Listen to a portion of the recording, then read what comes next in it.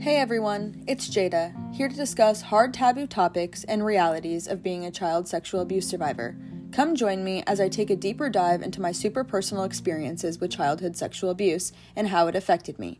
Are you someone who wants to break stigmas, learn ways to prevent future abuse, or find useful ways to help abuse survivors? If you answered yes to any of these questions, Jada's Advocacy would be a great podcast for you. Each episode will be a new topic, such as learning coping skills, dealing with flashbacks, or how to go no contact with family members. I look forward to all of you joining me in the fight to prevent and better understand child sexual abuse. Before I jump into the podcast, I do want to give everyone a forewarning that this podcast does include very triggering and sensitive topics that might not be good for everybody's ears. It might make people very uncomfortable. We will be discussing things like child sexual abuse, rape, all of these things. So if these are things that you do not want to discuss and are triggering to you, please do not listen. Feel free to X out and go on about your day. I do not want to trigger people. You can show your support in multiple other ways besides sitting here and subjecting yourself to being triggered. Hi everyone, welcome to the first episode of Jada's Advocacy. I'm super excited to start this podcast as a way to prevent child sexual abuse and just give everybody a better understanding of how to navigate these situations, cope through them, or help a family member or loved one who is going through this. For the first episode of the podcast, I'm going to keep it pretty raw. I'm not going to do a lot of editing or anything like that. I just want to kind of keep it personal and personable. And I'll just kind of like introduce myself for the people who follow me on TikTok. A lot of this might be things that you guys already know, but there might be some people who are following me for the first time or hearing about my story for the first time on the podcast. So I'll just kind of go through a rundown of a little bit about my story, and we'll just see where the podcast goes. I'm not really going to hold myself to a lot of rules. I don't really have a script written or anything, so just kind of bear with me through the ums and everything else. So I am a child sexual abuse survivor, and I really want to do a lot of preventative work and spreading awareness and talking about things like this can prevent like 95% of child sexual abuse. So just figured I would make this podcast kind of as a way to spread more awareness versus just making my like short TikTok trends. I don't really get a lot of informational stuff out on TikTok as much as I would like. And so I survived child sexual abuse at the hands of my biological mother and my stepfather. It started when I was about 5. But I have really fragmented memories, and I have repressed a lot of things as well as suppressed. So although I believe it was 5, it could have been before that. I grew up in a pretty poor family. We were lower middle class. We weren't like completely poor, but we did eat out of food boxes and stuff. So the abuse started with my stepfather and my biological mother around 5. And this is when we lived in a 3-bedroom, 1-bath apartment in Portland, Oregon. It was like 92nd and Flavel area. I don't know. People are completely familiar with Oregon, but it's not a very, it's not a nice neighborhood or anything. It was pretty bad. So the abuse started when I was around 5, like I said, and it could have been earlier than that, but my parents were having sex on their bed, and then they pulled me up into it and got me involved. And then from that point on, I don't remember my mom ever sexually abusing me ever again, but her husband, my stepfather, from that point on, abused me sexually almost every other day of my life, sometimes more. It just really depended on like schedules and things like that. And during it was about 9 years of abuse from 5 years old, roughly, to about 13, and those are rough estimates. And then during those 9 years, I experienced a lot of no-contact child sexual abuse, such as being shown pornographic material, as well as being shown like bestiality videos, I experienced animal child sexual abuse, which is when a predator will force an animal and a child to do inappropriate things together.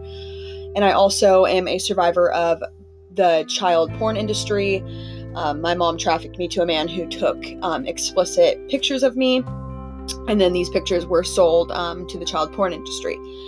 And I am part of the statistics of child sexual abuse survivors who have not been able to prosecute. So, it's not uncommon. It's very, very common for child sexual abuse cases to never get any justice, never report. And there are a lot of reasons behind why that happens. Not all because of fear. Sometimes it can be other things. But in my case, the majority of the reason why I haven't came forward or pressed charges yet is because of fear. Fear that my siblings won't be taken care of, or fear of retaliation. I've had a lot of fear my entire life. Just fear of my abusers even, and just fear of them judging me because they were my parents and I did love them for a really long time. But yeah, that's a little bit about my story. And as we go on throughout the podcast and I get better at making these episodes and stuff, I'll go deeper into a lot of my story, and hopefully I can do some like Q&As and some different things as I go on. I'm going to be trying to make at least one episode every month, and then if I have more time, I'll start to do 2 episodes each month. So hopefully we can get some really good information out there and some awareness and educate parents and, survivors on how to better help themselves. My main focus is definitely prevention work, just because looking back on my story and my experiences now that I'm an adult, I really do see that a lot of adults just completely either missed the signs or purposely didn't see them, maybe didn't know what signs to look for.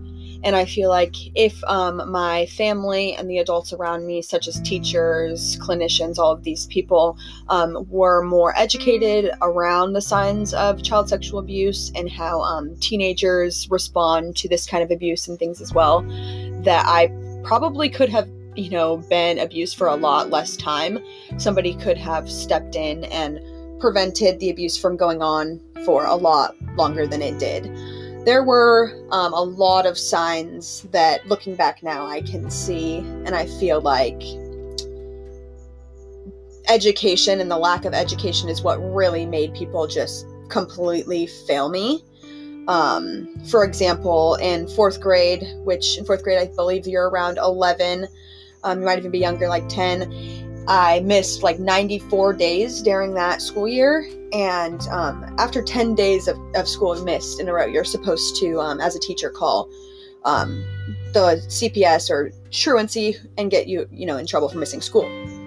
So these people were never ever called, or, it never drew a red flag for my teachers and the people at the school that I was missing so much school. And then when I was at school, I was having severe emotional regulation issues and constantly going to the counselor's office with stomach aches and headaches, which headaches and stomach aches for unknown medical reasons is definitely a sign of child sexual abuse, as well as just having emotional outbursts and things like that, which I was definitely experiencing almost every single day at school. I remember more times than not going to the counselor's office during elementary school as well, but that did continue even on into middle school. And then high school was significantly hard for me. I mean, I barely had any friends besides, a girlfriend that I was clinging to because of a trauma bond. I was hypersexual. I acted out in horrible ways that was always seen as being the bad example or the bad influence, the bad child, and never really being seen as a survivor of something or a victim that needed help. I was still a child, and I really do think that a lot of the adults looked at me like I should just be able to figure everything out on my own, and I didn't really need any help or guidance, and that was the furthest from the truth. I feel like I would be a lot further in my life and in my healing process if people would have stepped in and really helped me out when I was a child. So we really do need to spread education and awareness, and survivors who are willing and brave enough, or they have the ability to, and it's actually safe for them to come forward, I really do strongly advise people to come forward and start talking about child sexual abuse. And not just child sexual abuse as a whole, but the deep details of it and how sad and the true detrimental effects that it has on the survivors, as well as the families of the survivors. I mean, it rips families apart, and a lot of families don't know how to navigate situations like this when it's brought to them, because they weren't educated before it happens.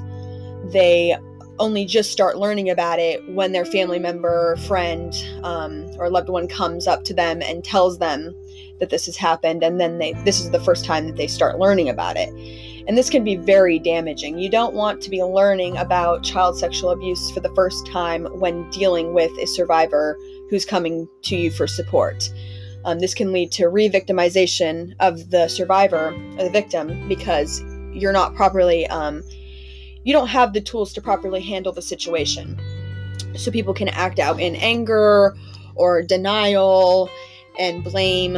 And then these responses can ultimately traumatize the child sexual abuse survivor even more, sometimes to the point where they will not open up again, and it'll force them back into being silent, or even recanting their statement and saying that it never happened because of the shame and just the way that people respond to child sexual abuse survivors sometimes can be more traumatic than the abuse itself, which can shove us back into a very shameful place where we are not willing to open up or talk about the abuse anymore.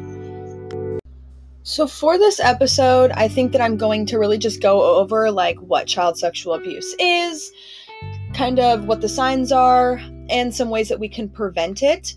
And then as I start going deeper into the podcast, then we'll go more into specifics involving my story, the things that I've personally gone through, and then we'll just take it from there and see where it takes us. But for now, I'm going to just kind of give a definition of what child sexual abuse is, so that people who are not familiar or are using this podcast as a way to learn more about it can. So what is child sexual abuse?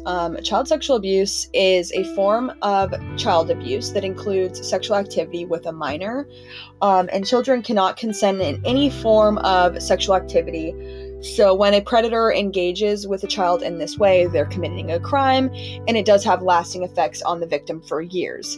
And then child sexual abuse, there's a common misconception that all child sexual abuse has physical touch, but that's not always true. There are forms of no-contact child sexual abuse, which involve exposing yourself to a minor, showing a minor explicit adult content, any online grooming or enticement of a minor, things like that.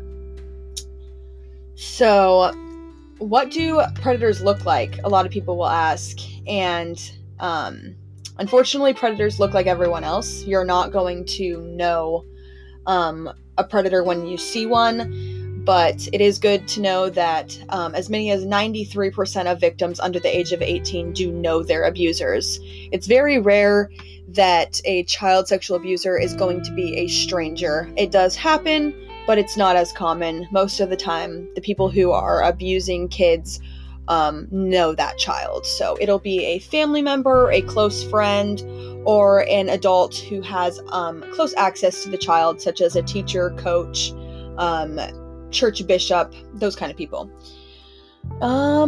So yeah, that's kind of like a rundown of what child sexual abuse is. But it also, child sexual abuse is an umbrella term, and sometimes people can be confused and think that child sexual abuse is only sexual abuse if it includes intercourse or penetration, but that is not true. Child sexual abuse is an umbrella term which covers a lot of different things, such as fondling a child,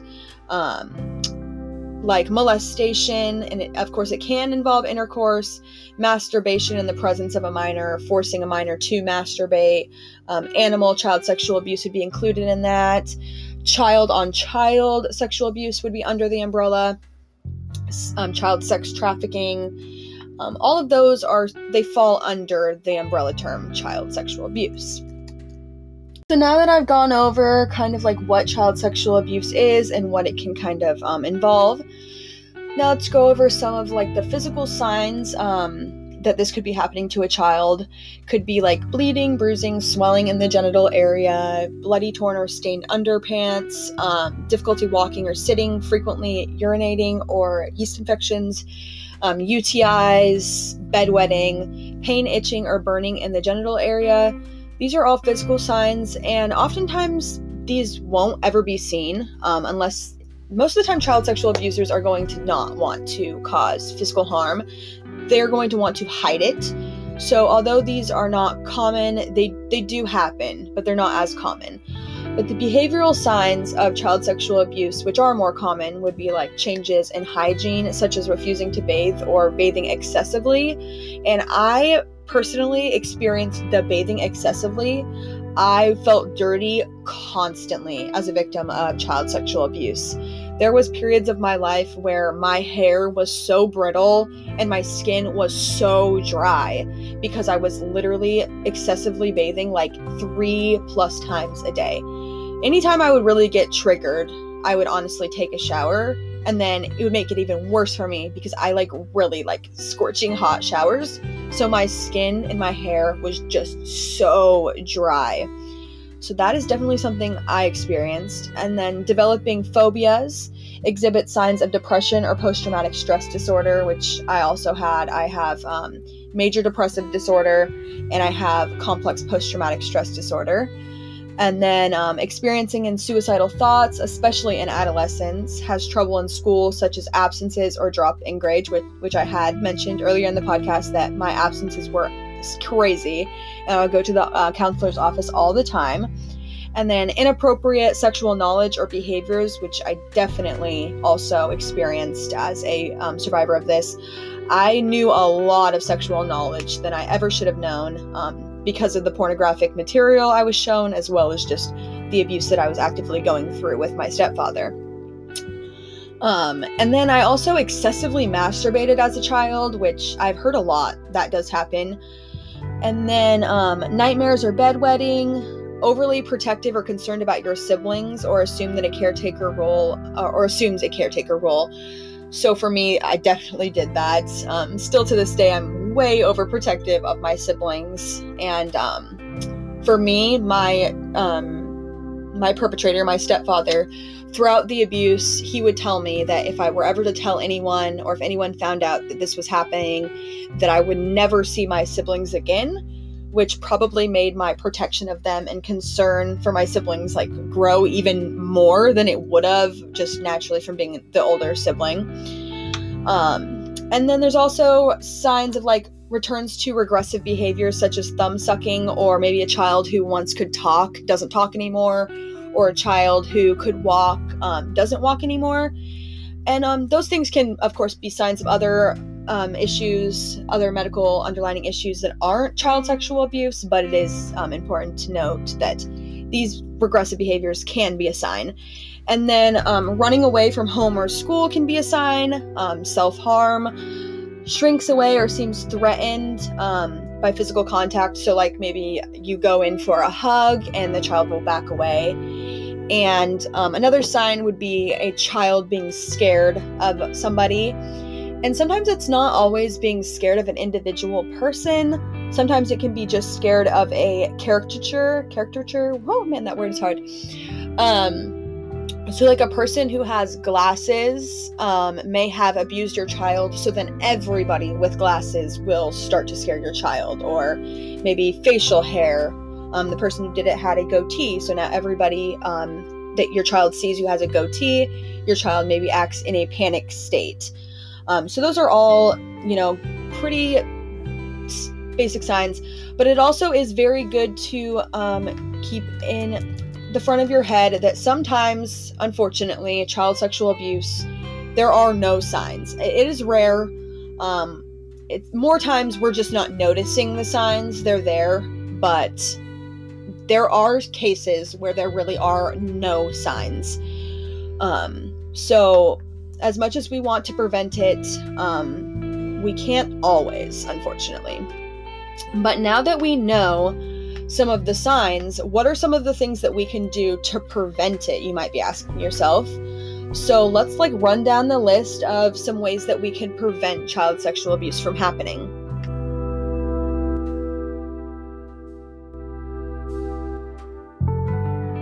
Some of the best ways that we can prevent our children from ending up being victims of child sexual abuse is just taking an active role in your child's life. Make sure you know about the activities and the people that they're involved in, and that you know the signs of grooming, and that you are aware that the caretakers, babysitters, coaches, all of these people are screened and you've run background checks on them. That's very important.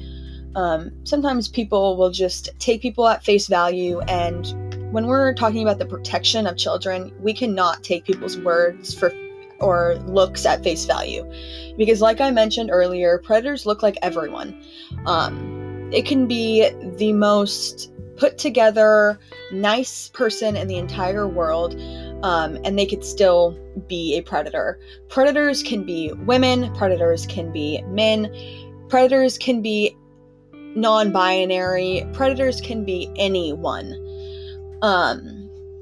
So yes, take an active role in your child's life, and then, like I said, know the grooming signs, which can include finding frequent ways to be alone with your child, or ignoring your child's need for privacy, and then also giving gifts or money for no particular occasion.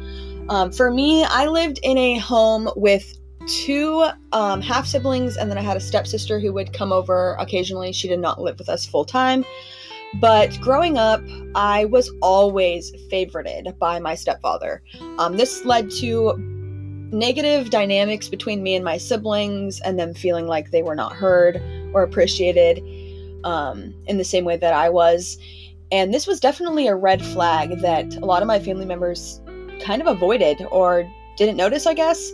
But yeah, any place I wanted to go, I could go. If I wanted, like for example, let's say we're all in the car and we're like, where does everybody want to go to eat? Let's pick a restaurant that we want to go to eat. And everyone's like, I want to go to this pizza place, for example. And I say, I don't want pizza. I absolutely hate pizza. And then even though all four people in the car want to go get pizza, they won't, and they'll just go where I want.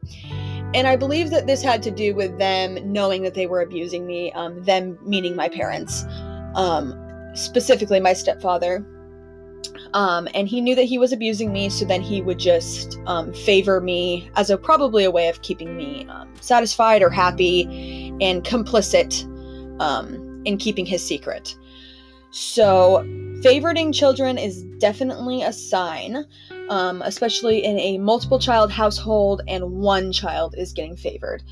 And then another way to prevent it is make sure that you talk to your children, which of course would be, taking an active role.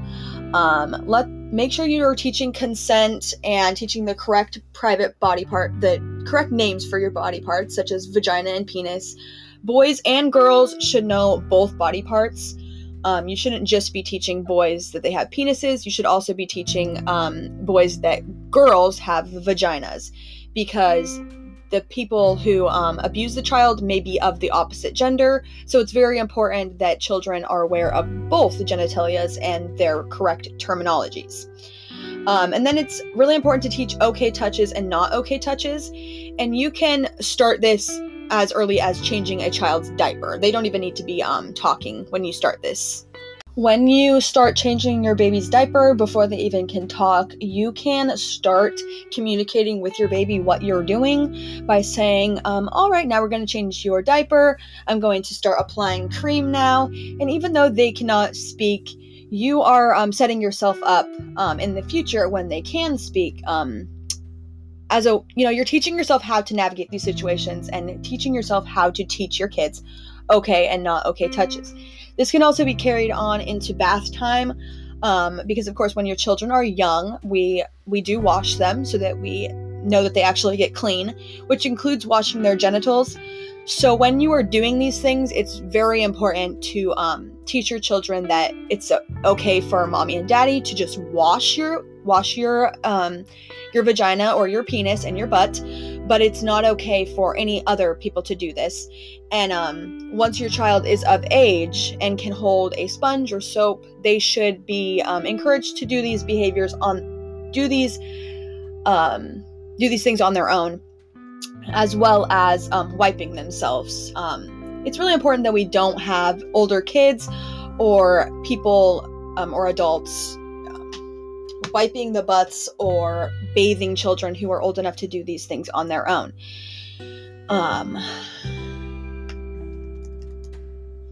And then educate your children the difference between good secrets and bad secrets. There are good secrets such as birthday surprises, and then bad secrets would be anything that makes a child feel unsafe or uncomfortable. No adult should really be keeping secrets with a child. And then, especially in 2023, it's really important that we are monitoring our child's use of technology, including cell phones, social networking sites, messaging. Review all of those contact lists and make sure that you are asking questions, not just scanning through them, not seeing anything wrong, and then just going on with your day. It's really important to keep these conversations open and talk about the risks of online grooming and things like that with our children. They can be very uncomfortable topics, but it's really important that we do talk about them, no matter how uncomfortable they are. There are ways that we can teach kids things like this without scaring them or without causing them trauma just by explaining this kind of stuff. I can go into that a little bit later into this episode. And then one of the biggest things is just trust your instincts as a parent. If you feel uneasy about leaving your child with someone, just don't leave them there. Sometimes we have to make sacrifices, which means that you might not be able to make it to your dinner party, or you might not be able to make it to work that day because the daycare just is giving you a bad vibe, or whatever the case may be. But always put your child before whatever is going on in your life. It would be really unfortunate that you had a gut feeling that something might not be right, but you don't listen to it. You leave your child with that person, and then ultimately something horrible happens to your child. That is not something that anyone or any parent would ever want on their conscience. So I really do just trust your instincts. That is a really, really big one. And if you're concerned about possible sexual abuse, ask questions. And I'm talking about ask the child questions. In my case, nobody ever asked me growing up, how's your home life? Like, is everything okay? And I feel like if we open those questions and we're more brave enough to ask children how things were going on at home, children would feel like they had the opportunity to ask for help.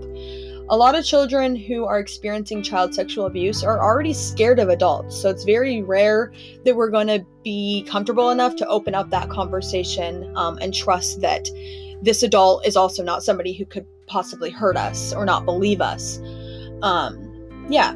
And then the last thing, which is really important, which I did talk about a little bit, but if your child tells you that he or she has been abused, it's really important to stay calm, listen carefully, and never blame the child. Make sure that you thank your child for telling you, and then, of course, report the abuse right away, which could be authorities, and then the authorities will usually tell you to go to the hospital, the local hospital, So RAINN.org, which is RAINN.org, has some really good resources on how to start conversations about safety when your kids are young. And it says on there, I'm going to use it for some references while I'm recording this, but it says that, of course, like we already talked about, teach your children the names of their body parts. That's one of the first things to do when your child is very young. And then teach your children that some of their body is private. Let the children know that other people shouldn't look or touch them, and that if a healthcare professional has to examine their parts, that their mom or dad should be present.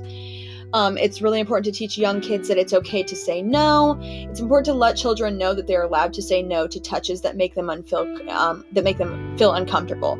Sometimes this isn't very obvious to children, so this can be as simple as just a touch, like a hug. If somebody doesn't want to hug someone at a family gathering, just respect that decision and say, okay, like, that's fine. Don't make it seem like a big deal, because this teaches children that if somebody pressures them, that they should just end up saying yes and hugging that person or doing whatever that person wants, even though they have already voiced that they don't want to do that.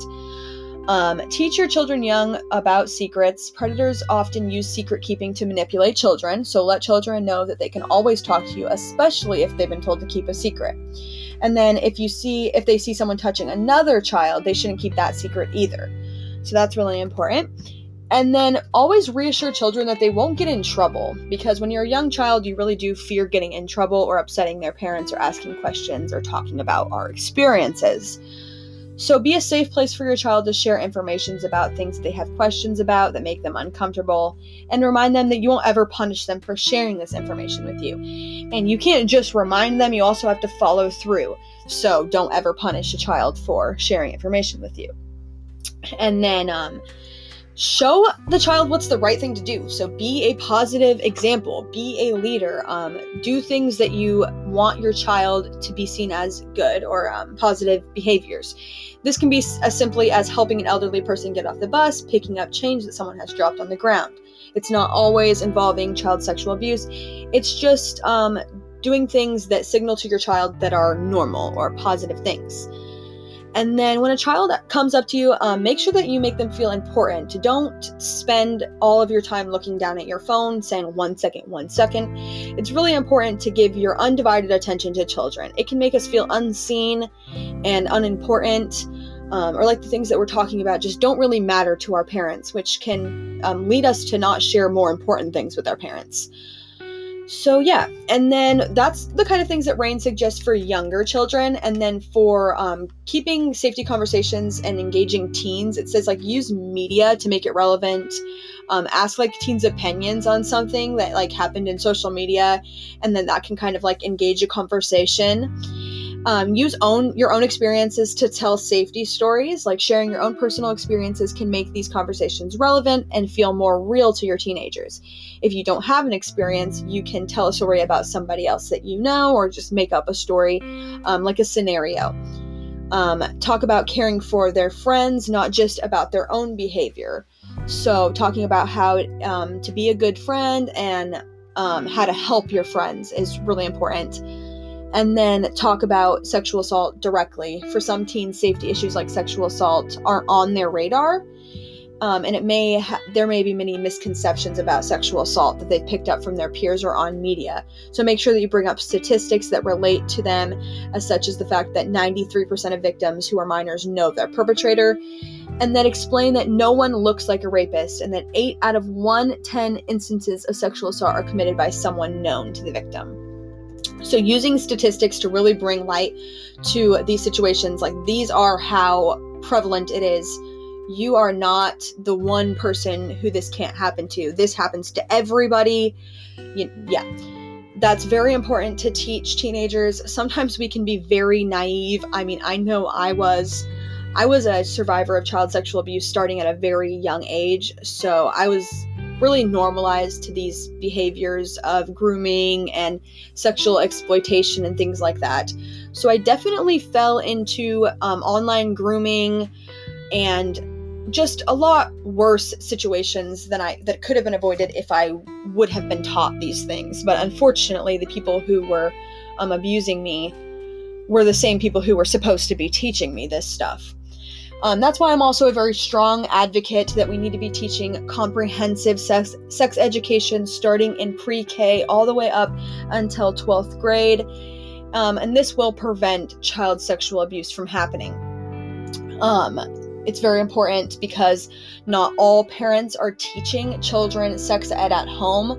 And then for the kids who are being abused at home, they're relying on their teachers. And then the teachers who are abusive, most of the time, if your parents are not abusing you, they will be more likely to teach consent. So of course, we should still be encouraging our parents and the adults in children's lives to be teaching sex education and consent, but it also should be in the curriculum, and you should not be able to opt out of sex education at all. For me, I was never taught sex education at all The only sex education class I had was in 8th grade, meaning it was years after I had already started being abused, and the whole entire class was being taught abstinence, which is from refraining from sexual activities to prevent STDs and pregnancy. And I was really, that was pounded into my head that just stay abstinent, don't have sex. And this just led to me being filled with shame, because as a child, I did not realize that I wasn't having sex, that it was actually just sexual abuse. I interpreted it as I had already had sex by being a survivor of sexual abuse, and this just filled me with shame. I felt more disgusted than I already did. It just wasn't beneficial to teach children who are, possibly victims of child sexual abuse to be abstinent. It's not helpful at all.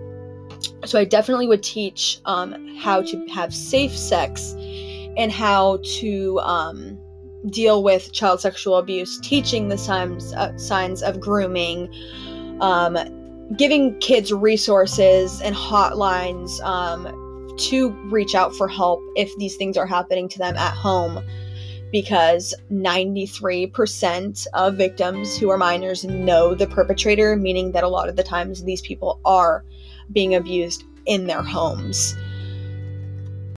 Although child sexual abuse and all the things involving child sexual abuse are very hard to talk about, they're very saddening, it is very important that we continue to spread awareness as a way to prevent it from happening to other kids in the future. It's known that 42 million child sexual abuse survivors are living in the United States alone. That's just the survivors. There are kids actively being sexually abused in the United States and all over the world right now as we are recording this podcast, and right now as you were listening. So as hard as it is very important. Sexual predators are known to target vulnerable families and vulnerable children who don't know consent and don't know the signs of child sexual abuse. They want to target these people. So the more that we talk about it and the more that we educate people and teach people these signs, the less chance that these predators have to take advantage of vulnerable families and children. Thank you all so much for listening to my first episode of Jada's Advocacy, and I hope that you all bear with me as I am still learning how I'm going to record these, how I'm going to edit them, and just recording in general. This is all still new to me, and I really just appreciate all of your guys' support so much. If you guys are new and this is the first time hearing about me, thank you so much for listening, and I would like to send you over to my TikTok, which is Jada's Advocacy. It's exactly the same as my podcast name. So, it's spelled exactly the same, and you can find me over there. I have a large following, and my content has helped a lot of people. So, while you're waiting for the next podcast episode to come out, you can see a lot more of my content over there. I try and post daily, and I do lives on my TikTok account every Monday around 10 a.m. Sometimes it changes, and that's Pacific Standard Time. So I hope to see you guys over there on my TikTok. Again, that's Jada's Advocacy, spelled exactly the same as here. And just thank you so much for listening and showing your support, and I look forward to you coming and watching or listening to my next episode. Thank you all again.